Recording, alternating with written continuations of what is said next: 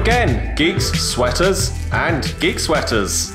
All of you geeks who are looking to sweat, and all of you who sweat because it's geeky, welcome back to another edition of Geek Sweat. We watch films to save you the hassle. So, as always, we are joined by our regular presenters, the amazing Akosh Bolf. Hi, guys. Nicely done. And the terrific Trevor Jones. Oh, I've got a compliment this time. Thanks. I forgot to say terrible. Okay. We'll do it in the edit. The terrific Trevor Jones. And, as always, we are controlled by the magnificent MKH Inc. You're very kind. I do try. So today we have a fantastic guest, the cinematographer, Anthony Brown. Hi. Welcome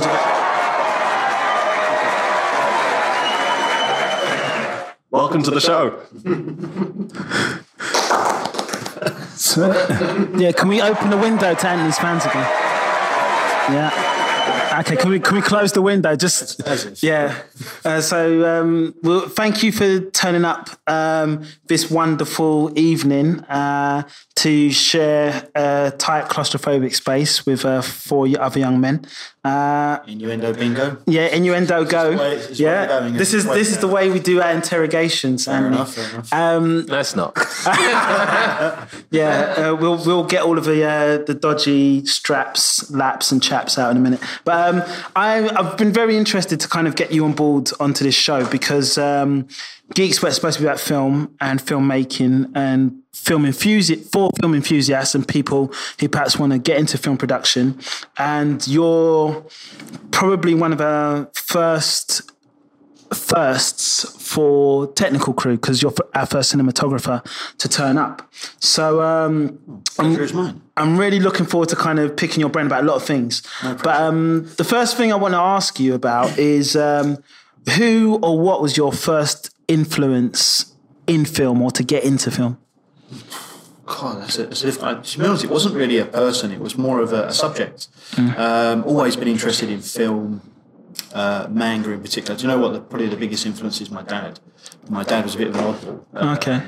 Introduced me to film. He'd let me watch films I really shouldn't be allowed to watch. Was you watching manga or anime early on? He introduced me to anime and all kinds of things. But really, to be honest, it was more of a subject, a hobby. Okay. I used to be quite into motorcycling and diving and snowboarding and stuff like that. And really just sort of filming those hobbies reinvigorated my interest in photography and film. Okay. I did it in school, did classic film photography, did an art A-level and what have you. So it just kind of reinvigorated that and being sort of reintroduced to sort of the new tools of the day. Yeah. And where we are sort of thing, really. So... yeah, I mean, film as a whole. I mean, everyone loves. I love like all the classic directors and all the big films. I think entertainment's probably the biggest sort of draw for me. I love going to the cinema for sort of like the big blockbuster films. You know, I love independent cinema, but there's nothing like a big popcorn flick. Like a Back to the Future on Independence Day. Yeah, Ready Player One is a recent one. So, for example, any Marvel film and everything. But as you sort of get into it, if I go to now, sort of 10 years later, then you start having a different sort of look at film. It's more like the psychological impact of films that really sort of gets me into it now. Sure. I think I went way off your sort of question. No, that's cool. Well, the thing is, I want to go back to the, you mentioned the word manga, me throwing the word anime, because I think the standard definition of manga and anime is manga's the comic books and anime is obviously the motion animated stuff. Did you ever watch Akira at a young age? I did, yeah. And was this one of the films that your dad may have introduced you to? It was actually, yeah. It was. I think I was like 12. It's a pretty heavy film. Lots of political things going on in that. What were your impressions as a 12-year-old just being exposed to that type of film? I mean, I suppose it's just you didn't know something like that was possible. Do you know what? It was probably my Blade Runner. If that makes sense. Yeah. You know, being young and like Blade Runner was probably a bit too much. Yeah. Philosophical. For me at 12. But Akira was probably my Blade Runner. It's easier to grasp and you probably had ideas popping up in animation as well. That thing, you start to see in the compositions are so specific. They're not found. they're storyboarded and created, and they're created over a long period of time. And any image you get in anime is usually very, especially big budget anime, is very deliberate. This is what we wanted to show you. And as we've mentioned in like Akira and Blade Runner, are there any like favourite films that you kind of grew up with? Favourite films? I think I don't know if I speak for most people, but I think your favourite film is really something you go back to from a feeling perspective. Yeah. Either just good feeling or action or something like that. Really. Some of my favourite films are like films I wouldn't watch over and over again. Yeah. Just because of their subject matter. You know, what's the thing called? What's the Stephen King film in the... It? No, not It. The Shining. The Shining, yeah. Like, I love The Shining, but would I watch that, every other month or... Yeah. No. I don't really need my brain sort of, like, attacked like that. Yeah. Well, as the thing is... For me, it's popcorn cinema. It's popcorn cinema. Top Gun, Days of Thunder. Yeah. Tom Cruise movies. Yeah. cheeseontoast.com, proper... Yeah, cheesy stuff like that. Indiana Jones, Star Wars, love sci-fi. And so, it's not really like one specific film that I'd sort of dig out of the collection. Okay. It's really a sort of genre that I'd probably... it's almost like comfort food, I suppose, in that regard. You sound like one of these filmmakers who you don't want to get pigeonholed with that kind of survey question of these are my top 3 films and I will swear by them. I think you sound like there's a lot of different genres you like to explore rather than just pinning your hat to one thing. I appreciate, and after you're once you're in the industry, you start looking at films in a different way. I can watch a romantic comedy and understand why it's a good product from a studio perspective of why, because it's got Matthew McConaughey in it. Yeah, well, why it's going to put bums on seats, why it's going to get my friends in the camera assistant world, gaffer world, costume design, so why it's going to keep them to be able to pay their rent. Sure. It's the same with TV shows. I don't have the same taste for everything that comes out. But you can respect it at that very level because this is an industry. So with all of these like roles that are available in the film industry of like editors, costume design, camera assistant, acting, what was the thing that kind of grabbed you by the collar and thrust you behind the lens of a camera and think, I've got to be a cinematographer? To be honest, I was more a photographer when I first started out. That's kind of like what I specialised in college. And when I sort of came back to it, it was really it was photographing life and, and hobbies and what have you. Can you remember the first camera you used? God, dear. No, it was I know it was a Nikon. Okay.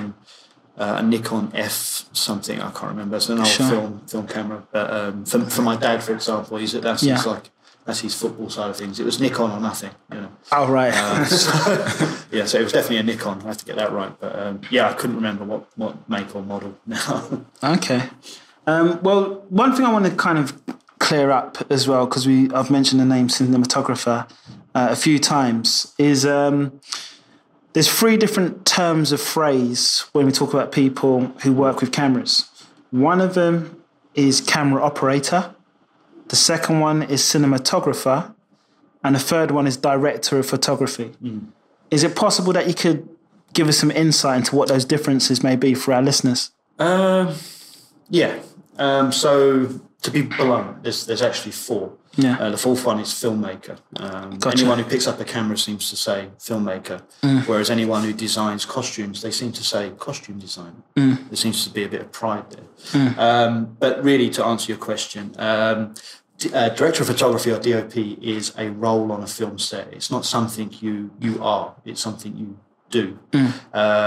For example, National Film and Television School, they don't do a master's in DOP, they do a master's in cinematography. So a director of photography is a role on set. And that role on set is usually fulfilled by a cinematographer.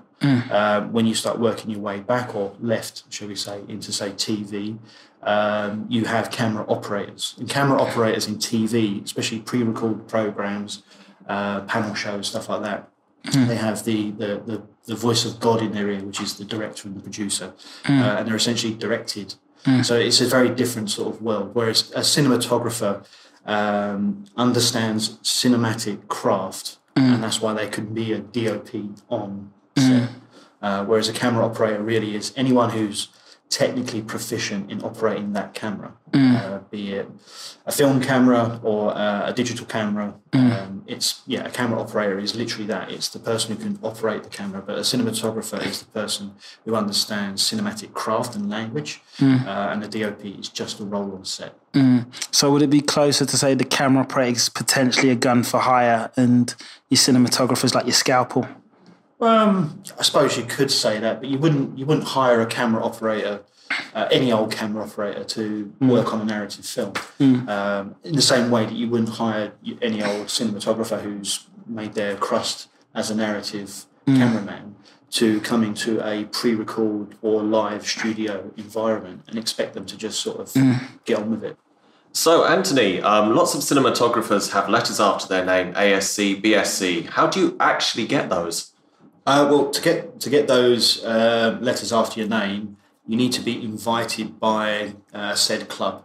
To start it off, you need to join those clubs, which are really handy. If you join, for example, the BSc club, it's about £150, I think, something like that, a year. You have to send them a letter. They look into you real quick just to make sure you're not a bot, and then you get access to private screenings, Q&As with directors and cinematographers and what have you. But further down the line, you need these institutions to recognise your work, and at some point, if you're lucky, well, if you're skillful or talented or whatever the word is, they will invite you to be an honorary member of that club. So then you'll become, well, you won't become Roger Deakins, but you'll be Roger Deakins, BSc or ASC. Yeah. Interesting. Or both. Or both. I mean, Roger Deakins is both. But yeah, if you get invited by that, then it's definitely a seal of approval. It's like PhD. Great. And if I can just squeeze in one more question. I understand you do some online tutorials. Is that correct? I dabble a little bit, just with things that people struggle with. Look-up tables, bit of colour correction, maybe the technical reasons of why something does this and does that. But really, I don't really touch on the stuff I should touch on, which is blocking, psychology, and what have you, for actually building your craft. Well, you're giving us a good insight into that kind of stuff today. But if someone wanted to see any of your tutorials, how would they go about finding them? They could search for BAMP Film, which is BAMP Film. You probably find me on YouTube, Vimeo, or Instagram, and there'll probably be a link somewhere. But there's no web page or nothing like that yet. I haven't, even though I get on YouTube the Wix.com advert all the time that tells me how easy it is to make your own website. I still haven't done it. So, So just Google. Right, fantastic, thank you. Oh, one more question. Do you have an ambition to make a film that looks like Top Gun visually? Yeah, definitely. I would love to do that. Yeah, proper cheese on toast. Definitely.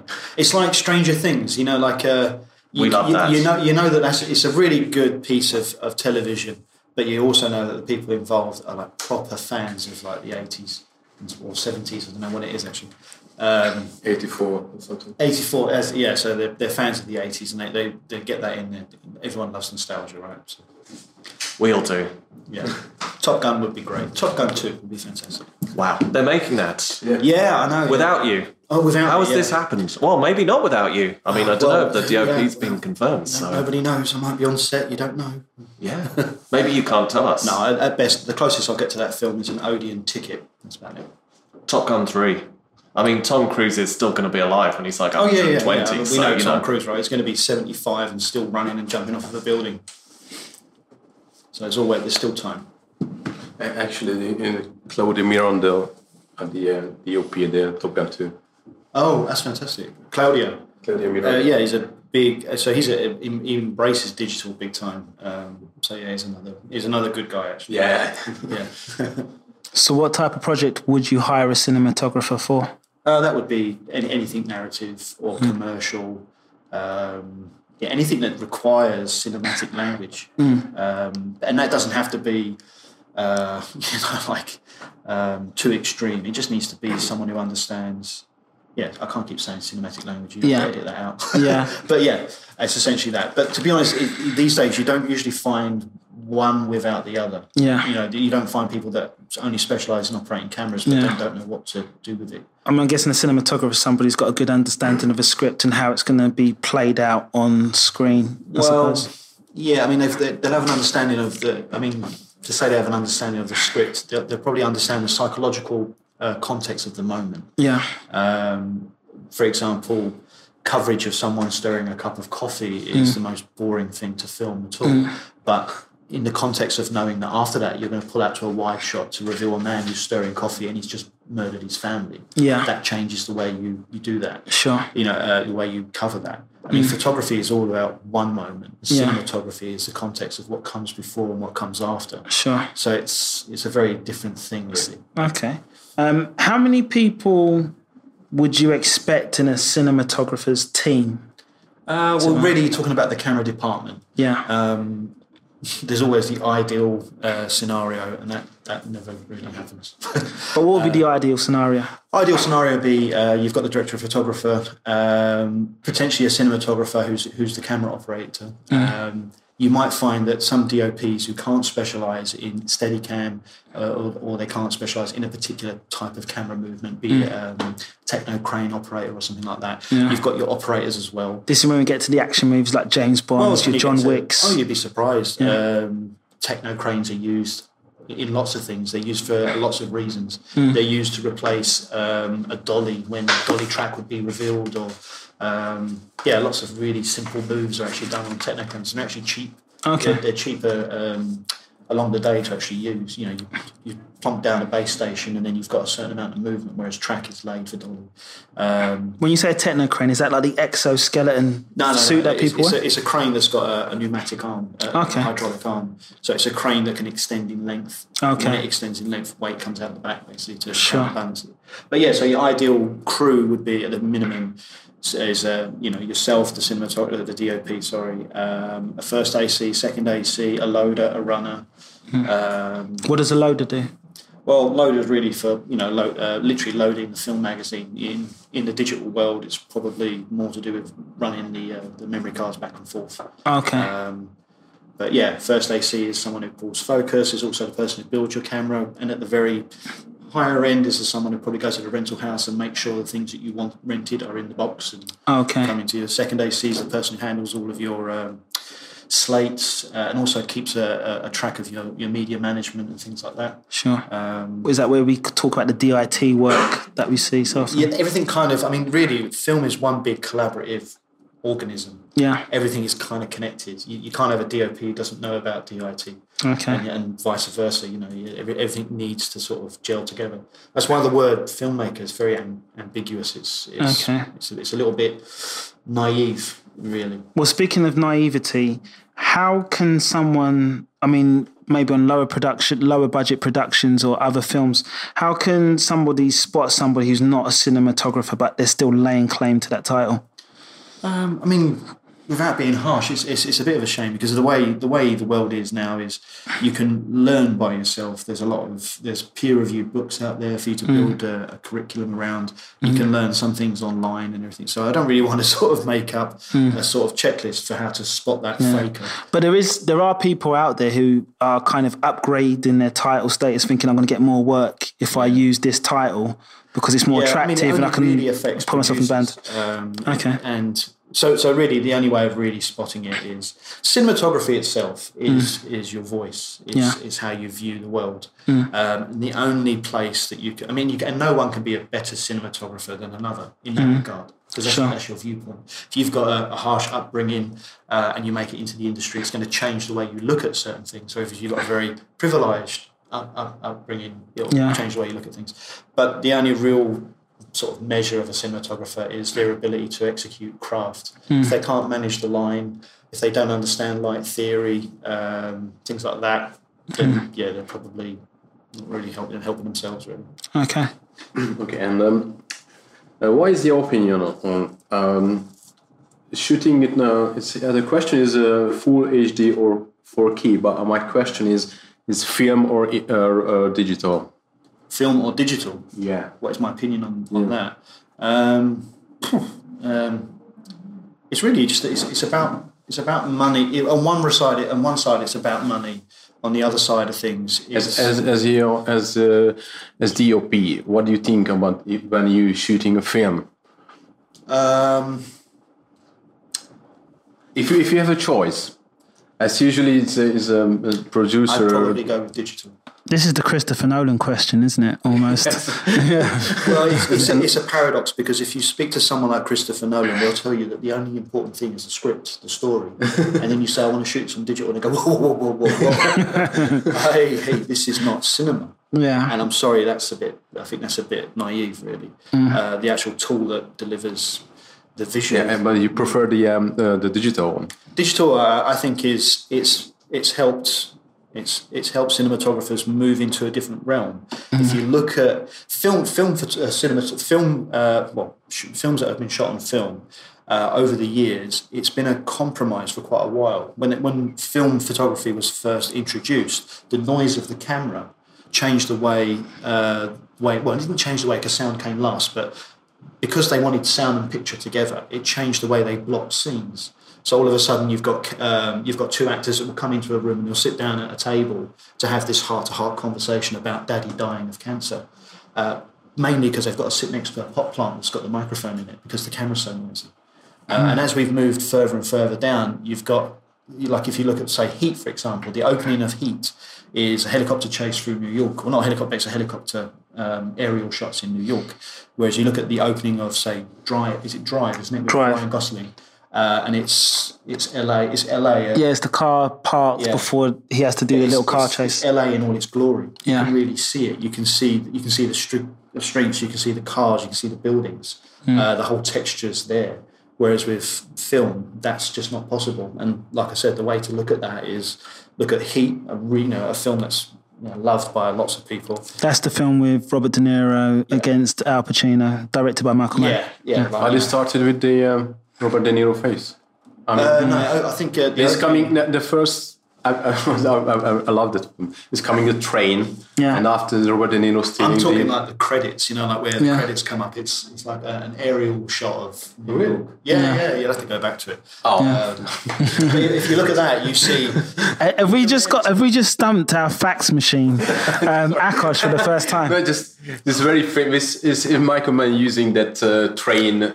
Not only one film. Do you know what? I'll be honest. I remember Heat as, and it might be halfway through the film, as the shadow of Robert De Niro looking out of the window, and there's like a blue background. You're right, but this is the story moment. I'm talking about like the need to appease the guild union in America, where you have to be able to put your credits up first and say so and so's in this, so-and-so's in that, and they use some rough coverage of something so they can get through that moment and not find 200,000 like George Lucas did, right? Oh, really? How did that happen? Well, Lucas got fined $200,000 because he wouldn't put up the names of his actors in his films at the beginning. Star Wars. Are we talking Star Wars? Yeah. So that pre-roll where we're seeing that it just in a galaxy far away. Boom, and then you're into the story, and at no point do you go, "Oh, that must be Han Solo. That must be Harrison Ford." Okay. He got fined, and he lost change for that. Really?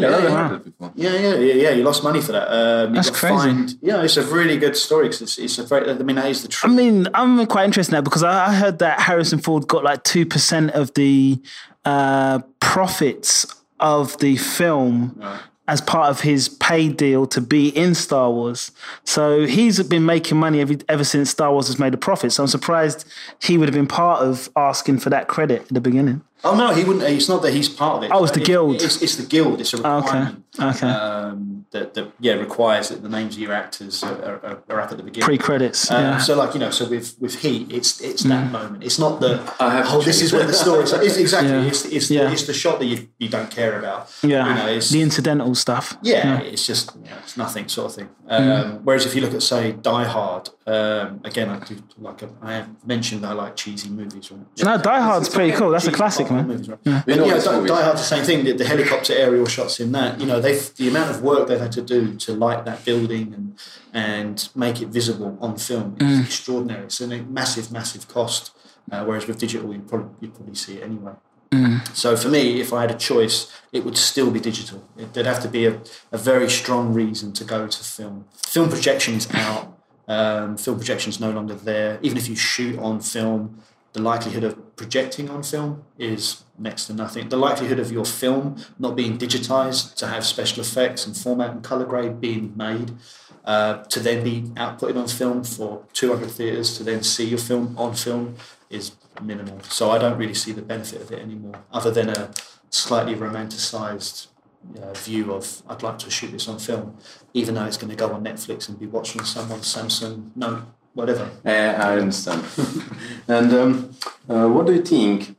Who is or what is the cinematographer best friend or worst enemy on a film set? Cinematographer's best friend on set is probably the gaffer, as well as their first AC. First AC is literally there with you all the way throughout the film. They're the ones who go off to the rental house and make sure your rental kit is where it should be and what have you. But your gaffer, is the person you talk through the scenes with outside of the director and the producer and what have you. That's where you get a chance to sort of make a mistake, and it's one of those things. It's the gaffers are lighting more films than cinematographers are shooting. First ACs are pulling focus more often than a cinematographer. So they're your specialists, and that's what you lean on. So your best friend on set is probably the gaffer. Your worst enemy, I don't think there really is one. Really, I think that's a naive thing, to be honest. People will say producers or they'll say first AD, but your first AD is there to make sure the film gets made. They're there to make sure that you get through the film, actually produce the takes and whatever you that day. So I don't think you really have. I think the biggest enemy on a film set can be you, and the best your best friend would probably be the gaffer and the first AC and the first AD, who all keep you moving forward. Yeah. And what do you think? The director, and how important for you the connection with the director? Oh, it's massively important. It's huge. If you don't really have that, then you're going to struggle anyway. You need to understand where they're coming from and why they're coming from there. Sometimes you'll have a director who's coming from a particular angle, maybe out of the naivety of what could be done instead of. So that's when you get a chance to, to say to them, you don't need five angles to cover this. You could do this in one moving shot and not lose anything from your story, But really, you need to be on the same page as your director. And at the end of the day, you have to understand that you're the director's right-hand man. You are definitely below him, or her, sorry. And good save. No, yes. To be honest, if you look at my IMDb, the last few projects I've shot have all been directed by women and produced by women. And I have to say, if I'm going to pick a dog in this fight, I prefer working with women at that level. Why is that? Because we've had a previous interviewee discuss this matter. What is it about working with female directors that appeals to you? I've generally just found it, and from my side as well, just a less ego-led moment. You get to have a real conversation about what's right for this film, and there's just a level of respect there. But it's a bit ignorant to say. It's not like I've worked with every female director out there or every male director out there. There's a really good friend of mine who's a male director, and working with him is effortless. Yeah, it always is, and it's a genuine pleasure. And at the other end, there's a female director I work with.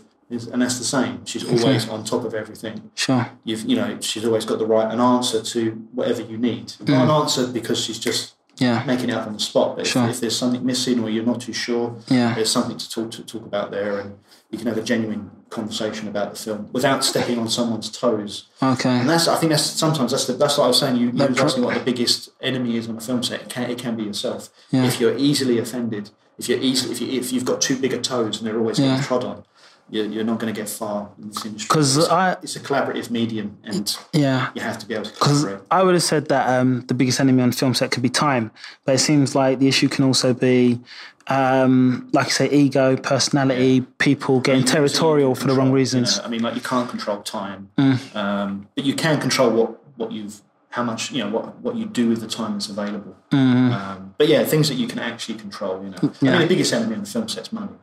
Really? Yeah. If you've got more money, you've got more days. Yeah. End of. I'm pretty sure a feature film that's shot over a year that could have been done in 30 days with everyone stressing out and losing their hair will be an amazing feature film. It's just never going to happen. Yeah, that's a real shame.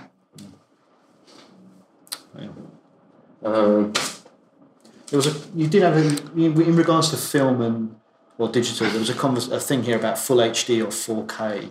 Yeah. You know, is that anything you want to explore? Well, I just want to jump back there because I just want to have this as an insert because Anthony pointed at his head about the correlation between hair on your head and stress on a film set. And I am somebody who has a great lack of hair. And I feel like I've been stressed more than necessary in film sets. So I get the feeling that people who have got a full head of hair, Dom, it's just not true. just really stress-free. But one day we will tell the full story of the stress you subjected me to. Okay. I do mean that was on a film shoot. It wasn't in our personal lives. Is it one of those moments where that's not a smile, it's a grimace? Yeah. It is a fixed grimace. Yeah, it's a fixed grimace. Very long. We call it Wallace and Grimace, or what is it in Grimace? Grimace and vomit. But okay. I want to say something about full HD and 4K. Yeah. There's this new debate going on about we got to shoot 4K because it's available. But the reality is, not many people are watching TV now in 4K because it's really 720p, and there's like this full HD stuff. And 720p is actually, I think, DVD, and 1080p is actually Blu-ray. So the other issue I want to talk about cinematographers, I might as well bring it up now, is do cinematographers get sensitive with the idea of we're going to shoot in 4K, and if we don't like the shot, we can punch in? Because that means the editor is now picking the shot on the frame and taking that choice or that expertise away from the original cinematographer, because now they're saying it's a 4K shot, we can move anywhere we want on the screen. And the DP's thinking, well, I took that frame specifically because I think that's the best framing for the film. What's happening there? Well, it depends. The main system that's really leading high density digital formats would be Red. Okay. And Red have overscan features built into their cameras so that you can have a 6K negative, but you've actually composed the entire film at 4K, which is, 6K, we're up to 8K now, but 6K is already 9 times the resolution of HD. Wow. So people manipulating your composition in post later is a touchy subject. It really depends on what was filmed and what was shot. If you're managing blocking of, say, 3-4 characters at a time, even though you have a higher resolution, there's probably less that can be done anyway without it looking terrible, without breaking compositional rules and chopping off people's headroom and stuff like that for no reason and what have you. So I mean, an ignorant approach to cropping is not a fan of any cinematographer. Sure. But a certain amount of flexibility is probably accepted. It's not like we didn't used to do that with film. Film's always captured as a negative, and then you have your duplicate negative, which is processed later. We used to slightly over project if we wanted to change the shot. It's all possible. So it's not like we haven't done that in the past. But yeah, people manipulating your composition is not exactly. That's no like one would really like that. That could be a pet peeve sort of thing. Well, yeah, I mean, it sort of goes against everything you've just done. You've been on set, you've really figured this out. You've thought about, again, cinematography is what comes before, comes after, and during that moment. Manipulating that shot, and really, you can only go bigger. You can only make something more, bigger sort of thing. And the bigger something is, the more important it is, and that's changed the psychological impact of that film. So it's it's something that can get you out of a bind, but I'm not a fan of it. And I found that younger cinematographers are actually less of a fan of it than older cinematographers. Oh, right. Some older cinematographers, and I mean people that have proved their worth. People that have shot like The English Patient and Mad Max Fury Road and whatever. They love it. They love the idea that you could just punch in and get your medium shot. They love it. But younger cinematographers are probably the ones that are saying, no, don't do that. Well, I'm guessing with a Mad Max Fury Road, that's about not wanting to go back into the desert with like sand in your face, trying to get that perfect shot and stuff. Mad Max Fury Road is a fantastic thing to talk about, to be honest. But yeah. One second, so what are your three tips, top tips you can give our listeners about recording live events? 3 top tips to give. So, as in live broadcast. Really, to be honest, if you've got you really don't, you can't go into that world with 3 top tips. If to be at that point, you would have already done pre-record live TV shows where you're going and you're part of a TV show that is literally everything is being recorded now, and you have a vision mixer and a director that are editing the show on the fly. So that's already a pre-record show. If you've got that experience, you're literally just taking that into a live environment. At that point, that you don't have 3 top tips. You literally listen to your line producer, listen to your director, and act like the robot that you are. And that's not a negative. You are there to fulfill a role, and your role is small compared to all the everything that's going on in there, sort of thing. So really, it's about leaving your ego at the door, understanding that you're part of a much bigger collective, and trust your director, trust the voice of God in your ear. I mean, you've had this experience quite recently working for like a very big broadcast channel called Russia Today. I will spit the words out. RT UK they like to be called. RT UK. Yeah. Okay. That's interesting. So RT UK is a bureau of Russia Today. A bit like Al Jazeera UK is a bureau of Al Jazeera. BBC America is a bureau of the BBC.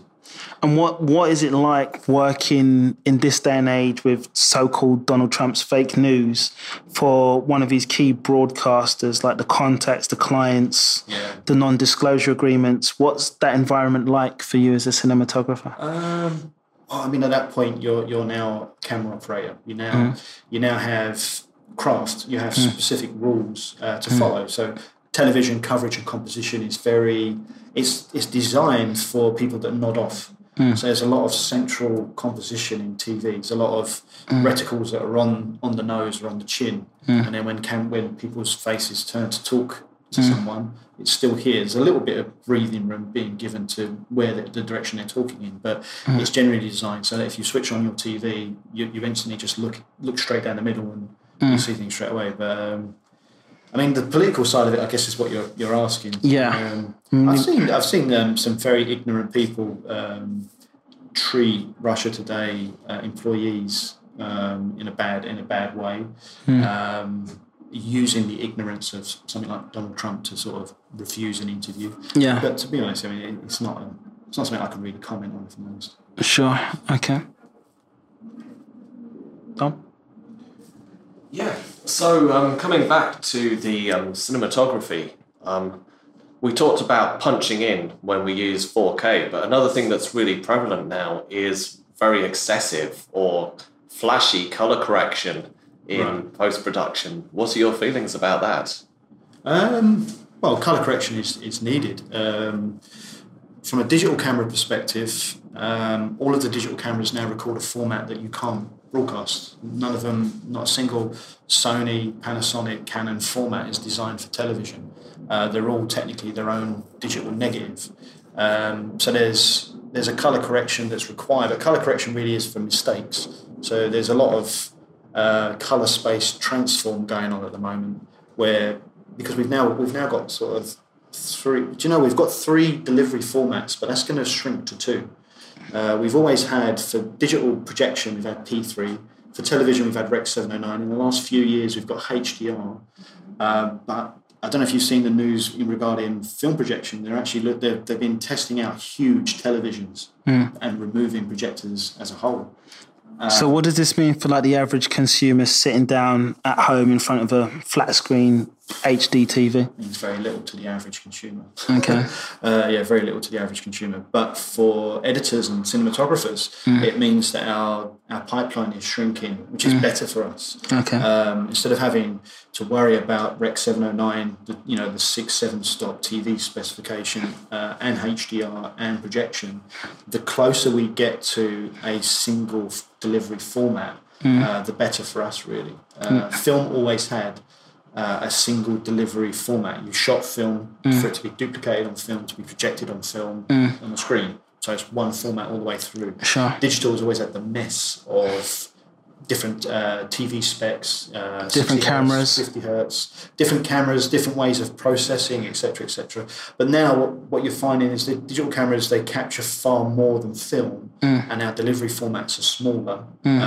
So it's actually the benefits of each camera is there, but they're all way above the delivery formats. Sure. So you'll actually find as we go down, as we go into the future, really, I think, to be honest, we could possibly end up with one spec, which is HDR. So whose job gets easier because of this? Is it the editors Colorists, or I'd say. Colorists? It affects everyone going backwards. I mean, with Rec 709, Rec 709 and HD, for example, HD is a far lower resolution format.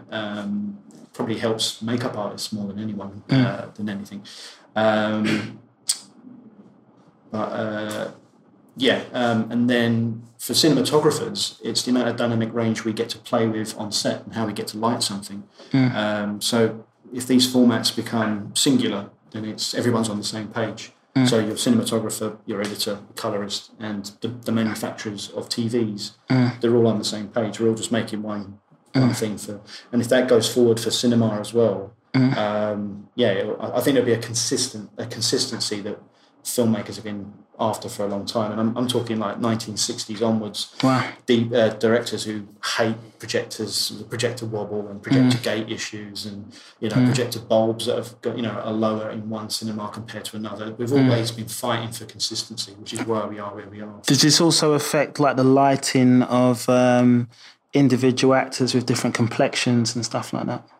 No, it Not doesn't. so much. I mean, if I could give one tip to any aspiring cinematographer, it would be to pick up a light meter and start understanding light theory.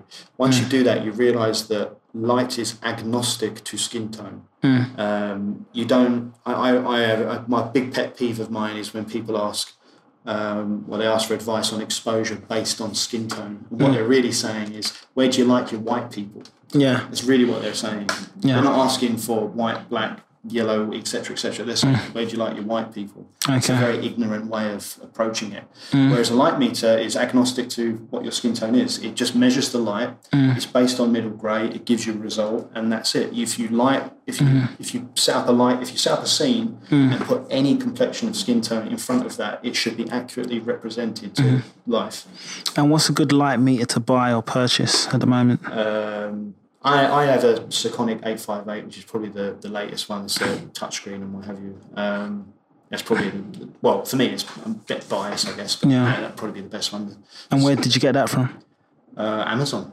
Okay. Prime. Gotta love Prime. Okay. Delivery next day. Don't like it, send it back. Cool. Use it and send it back. Other online services are available. Okay. One thing I wanted to ask as well is, and this is another ignorant question, what exactly are LUTs? LUTs are lookup tables. They're mathematical spreadsheet numbers that move colours around in a colour space. So they move red, green and blue to different points. That's essentially what they are. They were used in the beginning to help. So we used to digitize film to a Cineon log curve, which would be very flat, and then we'd use a lookup table to move that Cineon log curve to somewhere else. So, Anthony, if I could pull you back to the aesthetic question. It's been noted right now, lots of blockbusters have this kind of teal and orange colour scheme. Yeah. Do you have a problem with that? Is that a bugbear of yours? I don't have a bugbear with it. I think people that have a bugbear with it are maybe a little bit naive to colour theory. I even saw someone who was upset about the teal and orange look of Mad Max Fury Road. You have a blue sky and an orange desert. It's very hard to not have teal and orange in that moment in time. But it's generally something that just happens. It happens every day just by accident. But there are some really good films that, to be honest, it's really good that it's there as kind of like a standard, which is one of those things that just happens anyway, like I said. But then you get films that deliberately move away from it, things like Oblivion or Her, for example. So Oblivion with Tom Cruise and Her with Joaquin Phoenix. Yeah, it's very white and cream, and it's got some like really standout bluey moments that are really nice. And you move to Her, and it's like pastels and it's beautiful. But you only get to really notice that because there is a kind of a normal standard sitting there. What about films like Tree of Life, directed by Terrence Malick, and I think that was featuring Brad Pitt and Sean Penn? Is that doing anything on screen at the moment? Tree of Life is one of those. I love that film. This is the Emmanuel Lubowski. It's just amazing. It's just a beautiful film. And I think the whole context of that film sort of, it's not something that goes, well, you know, we have this completely out there film, so what standard approaches can we use? It's like, well, we can't use any standard approaches. Yeah. But I mean, that's a fantastic film. One of the best examples of cinematic language there, actually, where you watch, spoiler alert, but you watch the news of the son's passing being given to each parent. Yeah. Brad Pitt, the hard-ass dad. Yeah. The camera's up above him, looking down on him. He's on the phone, don't see his face. Yeah. And he mutters a line, which is something like, "I was always so hard on him." Yeah. Cut to the mum, and it's low angle. She just cries to the camera, falls on the floor, collapses. It's two really simple shots. Yeah. But the context of what comes before, what comes after, is embodied in that film. I mean, just saying that. I mean. What was the name of the DOP on that again, please? Lubowski. Okay, so what I want to say was, for you, Anthony, which filmmaker or cinematographer do you think is pushing the boundaries of what's possible on a camera in the cinema? I think one of the best cinematographers is David Mullen. David Mullen did a film called the Astronaut Farmer with Billy Bob Thornton. Then there was another film he did. I can't remember what it was called. I actually looked it up. The Smell of Success.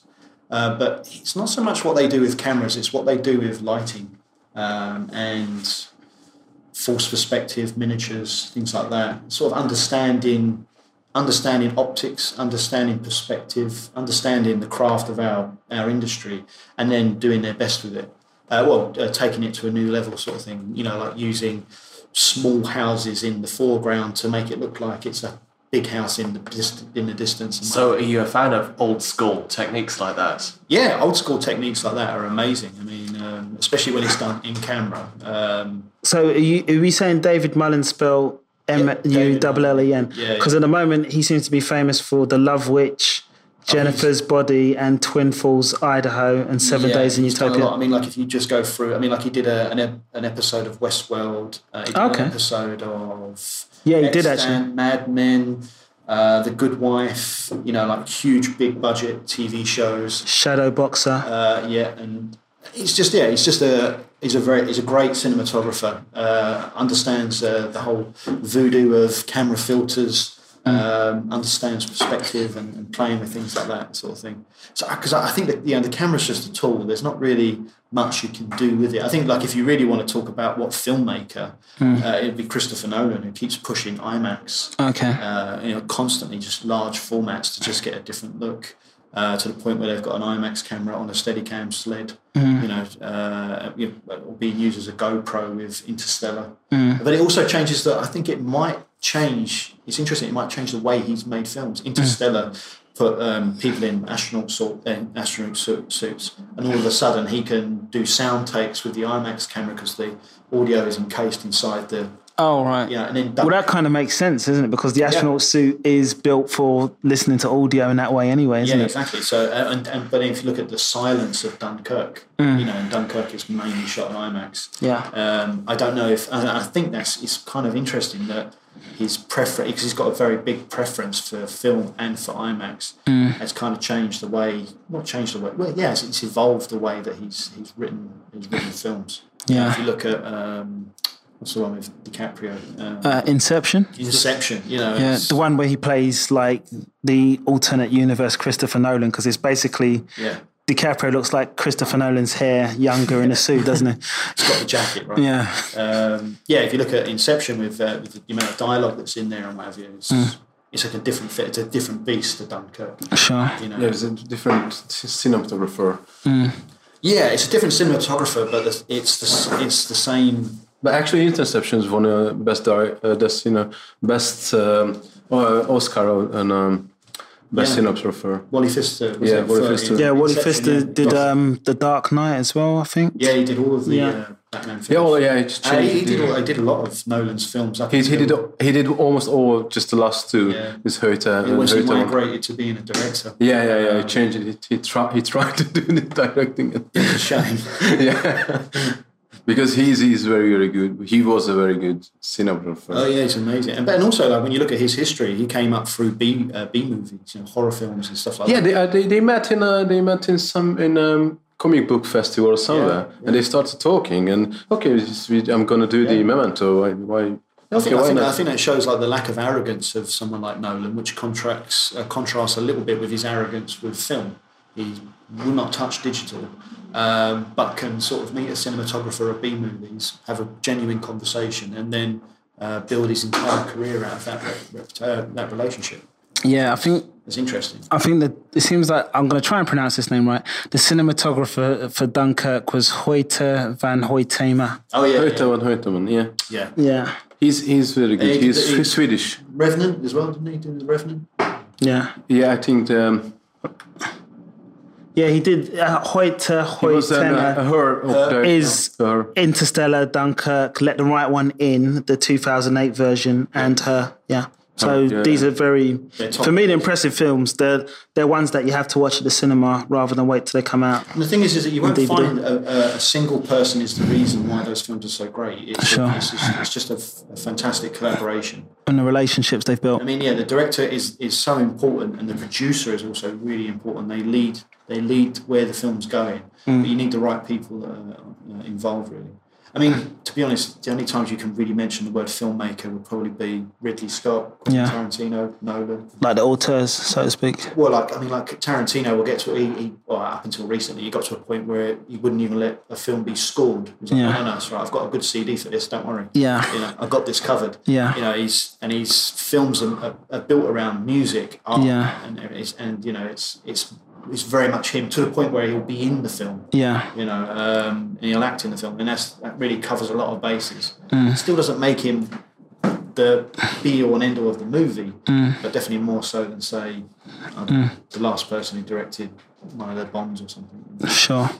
And talking about building films, are there any projects of interest to you at the moment, or things that you're working on at the moment that we should know about? I just shot a really interesting 5-minute short film.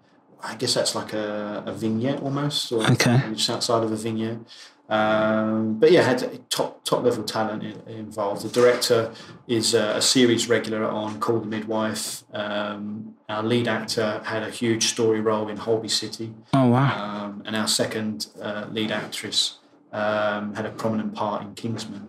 So proper talent who've worked with good people coming on board. But it was an interesting short film because it was a lie. It's essentially a film that has a red herring story that the audience need to be invested in, even though that really we're pulling a twist on them at the end.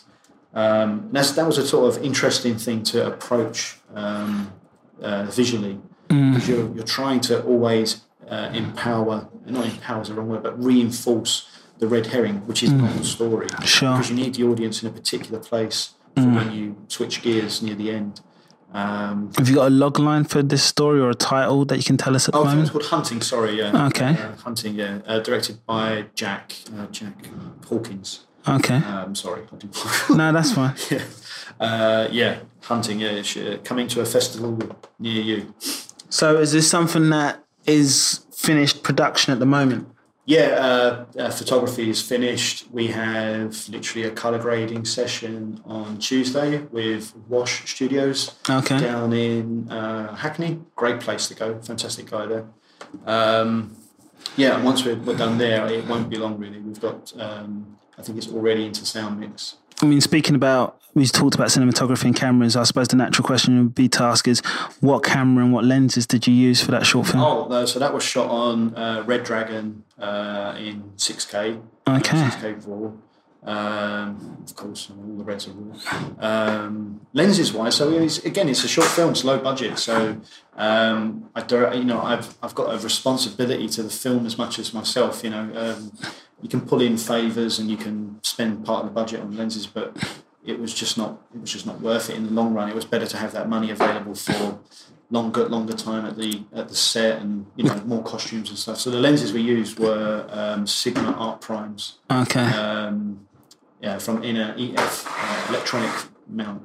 Yeah, because the thing is, not a lot of people know this, but like when you obviously go up a gear, when you get the higher res cameras, like lens packages and camera packages, they're just not the same thing. They're two different things you have to hire, aren't they? I mean, they are and they're not. To be honest, it's just about robustness. That's what I mean. You're talking about cameras that are going to be used on Lord of the Rings, and they're going to be chucked on a Libra head, on the back of a Russian arm, on a car, towed through mud and grime and this, that and the other. You can't be putting something on there that you bought in Argos. Sure. It won't last. But really, it's the mechanics working for the people that use them. So sure. First ACs who need to be able to pull focus on these lenses, they need consistent focus marks. We need a consistent T-stop aperture for us to change lenses and not affect our lighting. We can light something and change the field of view via our lenses without affecting exposure or color rendition and things like that. But it's all something that's really it's all something that's very sort of film photography led, where you lived in a color baked medium where what you shot is what you got, and there's only a certain amount of stuff that you could move. In today's raw world, I think it's a little bit moot, really. You do get character from lenses and stuff like that. But the color of it, it's going to go through so many different processes before it comes out the other end, that the little orange till, the little orange look you get from the lens is sometimes not worth it. As long as it really, you want to make sure that it serves the purpose of the film. Does it resolve enough detail? Are the artifacts annoying, or as they get your attention or not? And have you worked on anything else that's kind of more fan-made, or even kind of geek orientated? Something that works with Geek Sweat. Yeah, something that works with Geek Sweat. So I'm actually working with a director who's got quite an ambitious Star Wars fan film project. Okay. He said Star Wars. I didn't read the script. I just went, yep. I get to have Darth Vader in my show reel. That's all that matters. Nice. No, I'm joking. Is there a copyright with that? Because I'm sure you're not allowed to use certain costume designs. It's a weird one because of Lucasfilms. Well, like Lucasfilm, they actually have this weird thing. Well, not weird thing, but they have this. Say you're a guy who wants to be Darth Vader. Sure. Like as you do. Yeah. You can sort of appeal or approach them and be sort of officially recognised as one of the official Darth Vaders. Oh, right. So then you can go to publicity events and things like you can go to a hospital and Is it like Santa Claus, where you got to go to a school for training and then you can learn the walk or something, the talk and do it? I don't know if that's the case, but basically once you get sort of confirmed, you can get an official Lucasfilm certificate. No, I guess to put like a little magnet.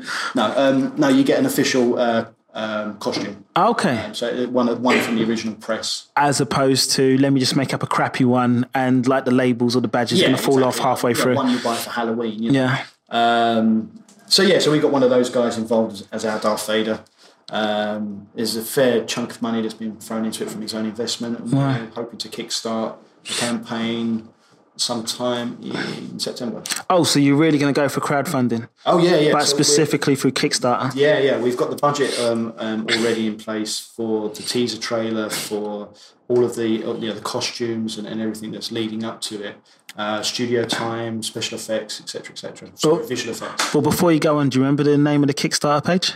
Oh, it's not on Kickstarter yet. So we're in production now, really pre-production now for the film, but also the campaign that we're going to use to. Do you know what? You should send us the hashtags and the web links for when this episode comes out. Wrath of the Empire. It's on Instagram. Okay. They've kicked off. I mean, we had a little promotional video released the other week. Yeah. I think it got 10,000 views in a few days. Wow. but I mean, these days, I don't know if that's short change or big deals. I don't know. I mean, 10,000 views, I think, anyway. I mean, we've probably got 10 people who viewed our Twitter page at the moment, so we can take some of those views off if you don't need them. Yeah. Feel free to share and link and whatever, and it'd be interesting to talk about the project maybe on another episode. What are your expectations for this particular project? Like, where would you like it to go? Well, I'd like to see the money get raised. The director he knows what he's dealing with. He knows what we've budgeted the film at somewhere around 80k. Wow. And he understands. 80 or 18? 80. Wow. Yeah. I mean, it could potentially go up, but just being realistic with what we're trying to achieve in camera. We're trying to not avoid special effects, visual effects. But we're trying to do as much in camera as possible. So using rear projection mapping for backgrounds and stuff like that outside of the bridge of the Star Destroyer and this and the other. We're having proper sets built and cool. Well, I wish you the best of luck on that. Thank you. I think we may have rounded up all of the questions there. Is that right?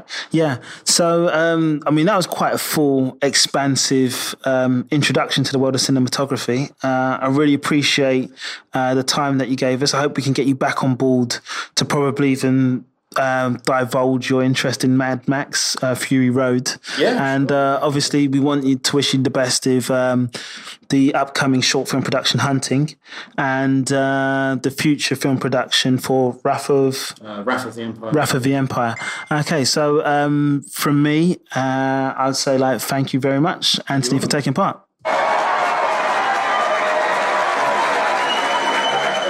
So on behalf of Geek Sweat, that's a major round of applause so we can shoo away that large crowd of young girls away from the building now that Anthony's about to leave by the fire exit, Beatles style. And they're all 30 plus. What we're going to do now is just remind you that Geek Sweat is available now on Castbox.fm, Stitcher, and with Apple's kind approval, iTunes. You can find us through the hashtag Geek Sweat. That's hashtag GEEKSWEAT. We also use the hashtag Trailer Trash Talk and Hot Topic and Inspiration Interviews.